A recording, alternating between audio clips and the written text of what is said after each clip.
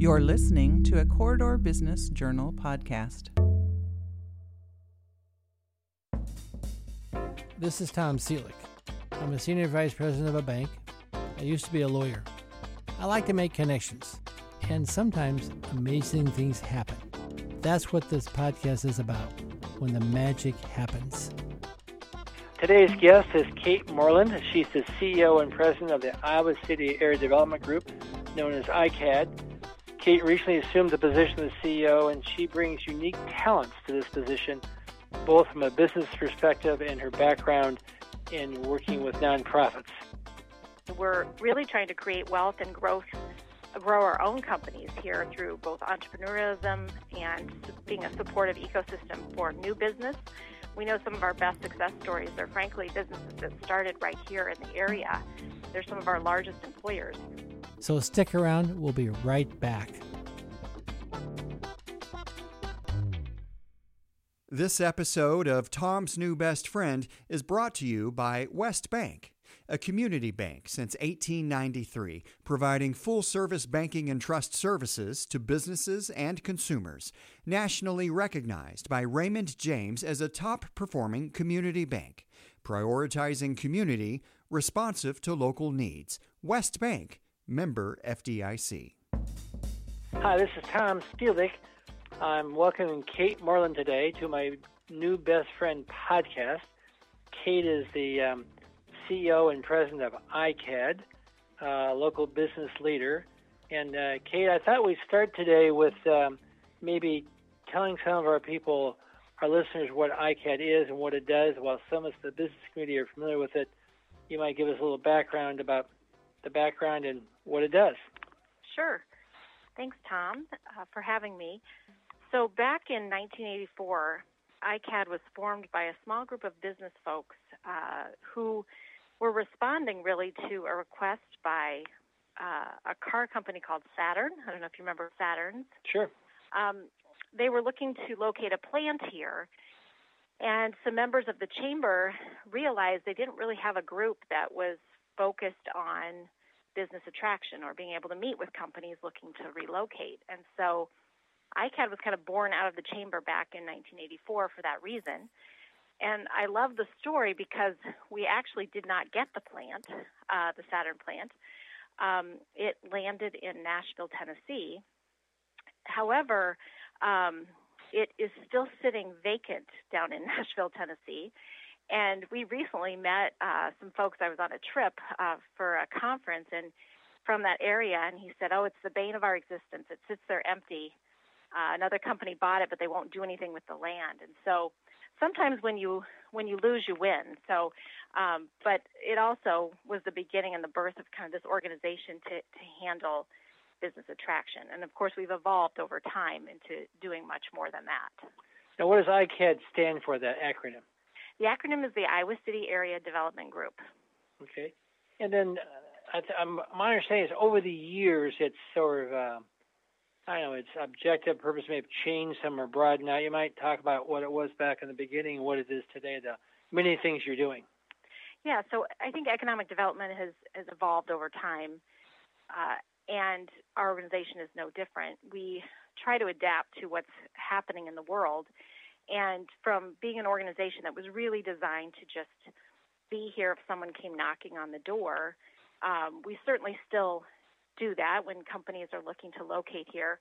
But additionally, we're really trying to create wealth and grow our own companies here through both entrepreneurialism and being a supportive ecosystem for new business. We know some of our best success stories are frankly businesses that started right here in the area. They're some of our largest employers. You can look at ACT and Pearson and some of the IDTs, IDX, some of those that have now become great pillars of our community. And so we've really evolved into trying to create growth through local companies. We do a lot of workforce development work to try to make sure that we have the talent we need here. So a lot of partnerships with education, Kirkwood, and the University of Iowa as well. And so, yes, we've definitely broadened our scope because economic development has transformed into really being a place where people can start and grow a company where they can find good jobs and frankly, being a community where people want to live. Yeah, well, it's amazing all the things you're doing. You might give a little summary with the coronavirus, which is showed up here, about 2 months ago, some of the things you're doing now. Yeah, so back when this started a couple months ago, it seems like longer than that, we realized early on that there was a lot of information coming at our businesses about both the state and federal response, how they could find some financial relief during this time. And because there was so much information, we started talking with Think Iowa City, the Business Partnership, and the Downtown District about how we might be able to mainstream some of that communication so that people weren't receiving information from all of our organizations. And from that discussion grew this We're All in This Together brand that we launched fairly quickly to try to have our communication teams working together on providing information weekly. We started a weekly State of the Community podcast or a webinar for our community members on different topics so that we could keep up to date with not only the health concerns, but the financial information and how our cities were responding. So we have several episodes out there to try to provide information because things were changing so quickly. We kind of set the schedule in place for a Monday newsletter and then a Wednesday webinar. And those efforts will continue to evolve as we move into the recovery phase. Well, no, it's been very helpful as a person you're sort of isolated in your own office. It's been very helpful to have those things available to us. You might give us, too, the background with your connection with Cedar Rapids. I know there's a long-standing relationship with Cedar Rapids, working together, and that's continuing, right? Sure, yes.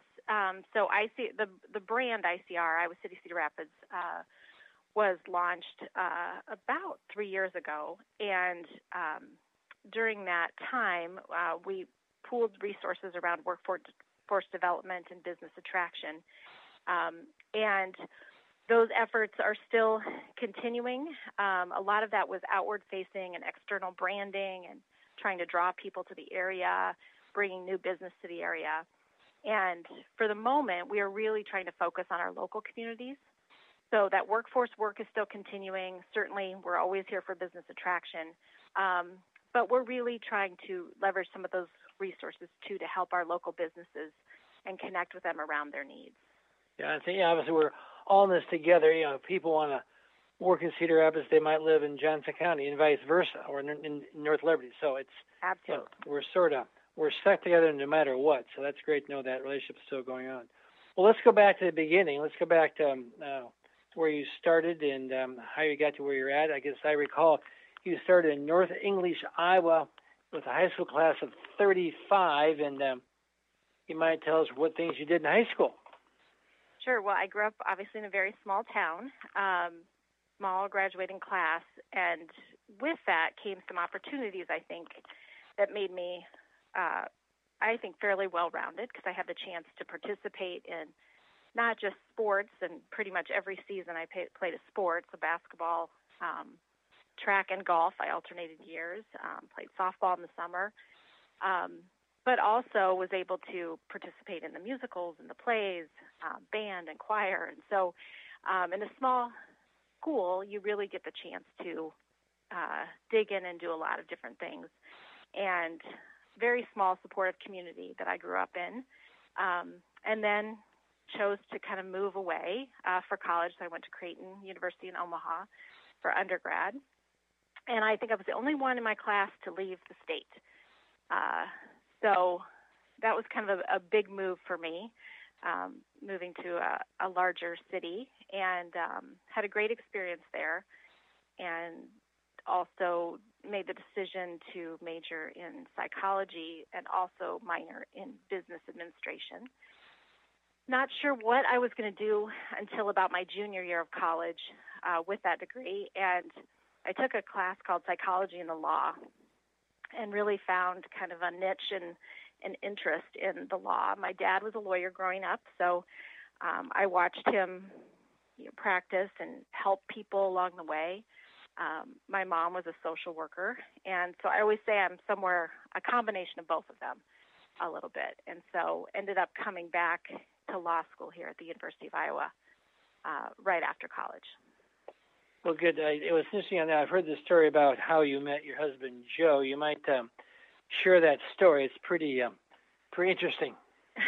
Well, our parents were friends growing up. We never actually met each other as kids, but our parents knew each other because our dads were both lawyers, and they had a friendship being in different communities, but they did know each other. And so when I was looking at law schools, my mom connected with Joe's mom and suggested that Joe give me a tour of the Iowa Law School. And so I had a tour with him, and I had actually met his parents at one point. I knew who his brothers were. One of them managed Mickey's. So he was kind of the final piece of the puzzle of this family that I knew of. And so he gave me a tour. It lasted about 7 hours. We went to the Mickey's for lunch. Then we went to the sports com, and I beat him in pool, which I like to remind him of. And then that was kind of it. I ended up coming then to law school here, and we got married my third year of law school. Well, that's a great story. From the law school to downtown Iowa City. You're definitely a local product. Yes. So then, it stayed. So when you graduated from law school, did you become a real lawyer? I did become a real lawyer. I prosecuted for about 3 years at the Johnson County Attorney's Office, and I really enjoyed trial work. However, it was a bit stressful, and after about 3 years, I was ready for a change of pace. We were ready to start a family, and so I went into private practice then with Jay Stein and Catherine Pugh. And I was telling you, I worked above the Englert Theater in I guess it would have been the early 2000s, and they pop popcorn every afternoon about 3 o'clock because they still showed matinees. Oh, yeah. So it was very difficult to keep yourself from wanting to go down and grab popcorn every afternoon. So I can imagine that. That'd be that was back. It really was a movie theater before we have the Englert as is today. Yeah, we had a little secret door where we could peek out and actually see the screen too if we wanted to. Okay, well then you mentioned your children. Now you have 3 children. Is that right? Yep, we have 3 children. I have our daughter's a sophomore at the University of Minnesota, and our middle son will graduate this year from West High, and he's headed to Iowa State. And then our youngest will be a freshman next year at West High. Oh, great. Okay, so here we are. You're a lawyer, and then you must, when you had the children, you took a break. You moved on from the practice of law. So tell us the rest of the story, how you moved on from being a lawyer. Yeah, well, at the time we were going to have our third child. I was doing very high conflict divorce work. I represented a lot of kids in divorces. Most of my clients were kids, actually. And so they were usually the worst of the worst cases. And after having my own kids and, getting ready to have my third, I just knew as an empath that it was not in my long-term best interest to continue that work.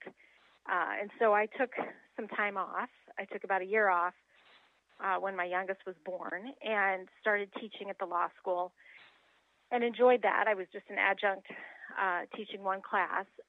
But I just kind of reset during that year and started to think about what I wanted to do next. And at the time, I was on a nonprofit board for United Action for Youth, and there was a job opportunity there to do community relations and development. And so they approached me about the position, and it was really kind of a fork in the road for me. But I was ready for something different, and I wanted to really make a difference in the community at large. And so it just felt like the next right step, and that really kind of pushed me into a different direction. But I certainly feel like I'm a trained advocate that just uses their skills in a different way every day. Sure. And from there you went to the school district, is that right? Yes, and then I took a position as community relations director for the school district, where I worked with the superintendent and principals and really enjoyed my time there. I'm a huge advocate for public education and believe in that's a great equalizer in our communities, public education. And so from there, took the position with ICAD, which really was a step to be able to work with the community on a variety of issues. So it really changed my lens from just working with education to looking at the community as a whole and trying to assist in the area of economic development. So with ICAD, you started there about 2014, right? I started in 2014, yes, with ICAD as the community relations. And Mark Nolte was your boss, right? Mark was my boss. He hired me. I actually started off about 3/4 time. That's what they could afford. And I was so interested in the position that I took it and then eventually became full-time. Yeah. Then you became vice president, is that right? And then, yes, a couple years ago, took on the role of vice president. And, it was a good opportunity to be in more of a leadership role in the organization. We're obviously a small team and somewhat of a flat organization, which I've loved. I think it took me all these years to realize I work best in a small team that's, nimble and, sure. and can make change quickly. I've worked for all sorts of different sizes of organizations, but this for me really fits my personality, and I feel like I can make the biggest difference. Oh, great. And then Mark decided to move on, and then they've named you as the new CEO, right? Correct. So who's all part of your team down there? So Tom Banta is our Director of Strategic Growth. Erin Potabaum is our Administrative Assistant and really is our operations person. So she manages our spaces and does our administrative work. And then Liz Hubing is our Communications Director, and she's fantastic, local City High grad that stayed and works for our community. And then right now we have Tim Carty back on the team temporarily to really assist with our existing industry work because we really want to ensure that we're here right now for our local companies. Yeah, Tim was sort of loaned up to ICR for a while, right? Correct. Yep. Yeah. Well, good. Well, tell me about let's talk about the local economy. I mean, it's a little hard to predict. It's challenging times right now, but as you look out over 12 or 24 months, what do you see ICAD's role and what do you expect for this Johnson County area? Well, we've been talking a lot about how you prepare for uncertainty, and I think what we've learned just in this short time is that we need to really be agile and flexible and listen. I spend a lot of time trying to listen to what the concerns are of businesses and our community. And so I'm hopeful that as we move into the recovery phase, we'll really be working with our community and economic development partners to develop a coherent vision for the future. The word crisis really means to sift. And when that happens, we look at what's most important. And both individually and collectively, you start to think about what are the priorities and the values. And based on that, I think we need to create kind of the vision moving forward to ensure that our vulnerable businesses, our community members that are most vulnerable, that we're really creating a vision that includes everyone and that our values are represented moving forward. I think it's a huge opportunity. It's certainly not going to be easy, but a huge opportunity to really leverage our assets here. We have a strong healthcare system. Our university is a huge asset. Strong local retail and restaurants, arts and culture, and a really strong nonprofit network to care for others. And so I think I believe in this place, and I believe in the people here, and I think that great things are ahead if we can all work together to leverage those assets. Well, that's well put. I do think that I tend to agree with that. I know it's going to be a challenge the next 6 months or so, but there are just too many positive things about this area as we look forward. I think the opportunities for more growth and things is very positive right now. So, well, before we wrap up, do you have any recommendations or philosophies about things you do in your life or business that you want to share with our listeners? Well, this past year I took a class called The Science of Well-Being, and so I've taken some of those nuggets of well-being and what really makes you happy, I guess, for my own life, and connection is a big one, connecting with others. And so looking at a gratitude practice and things like that. And what I think I've learned during the last year is really when we spend time kind of doing the things that make us strong people, we can give more to others.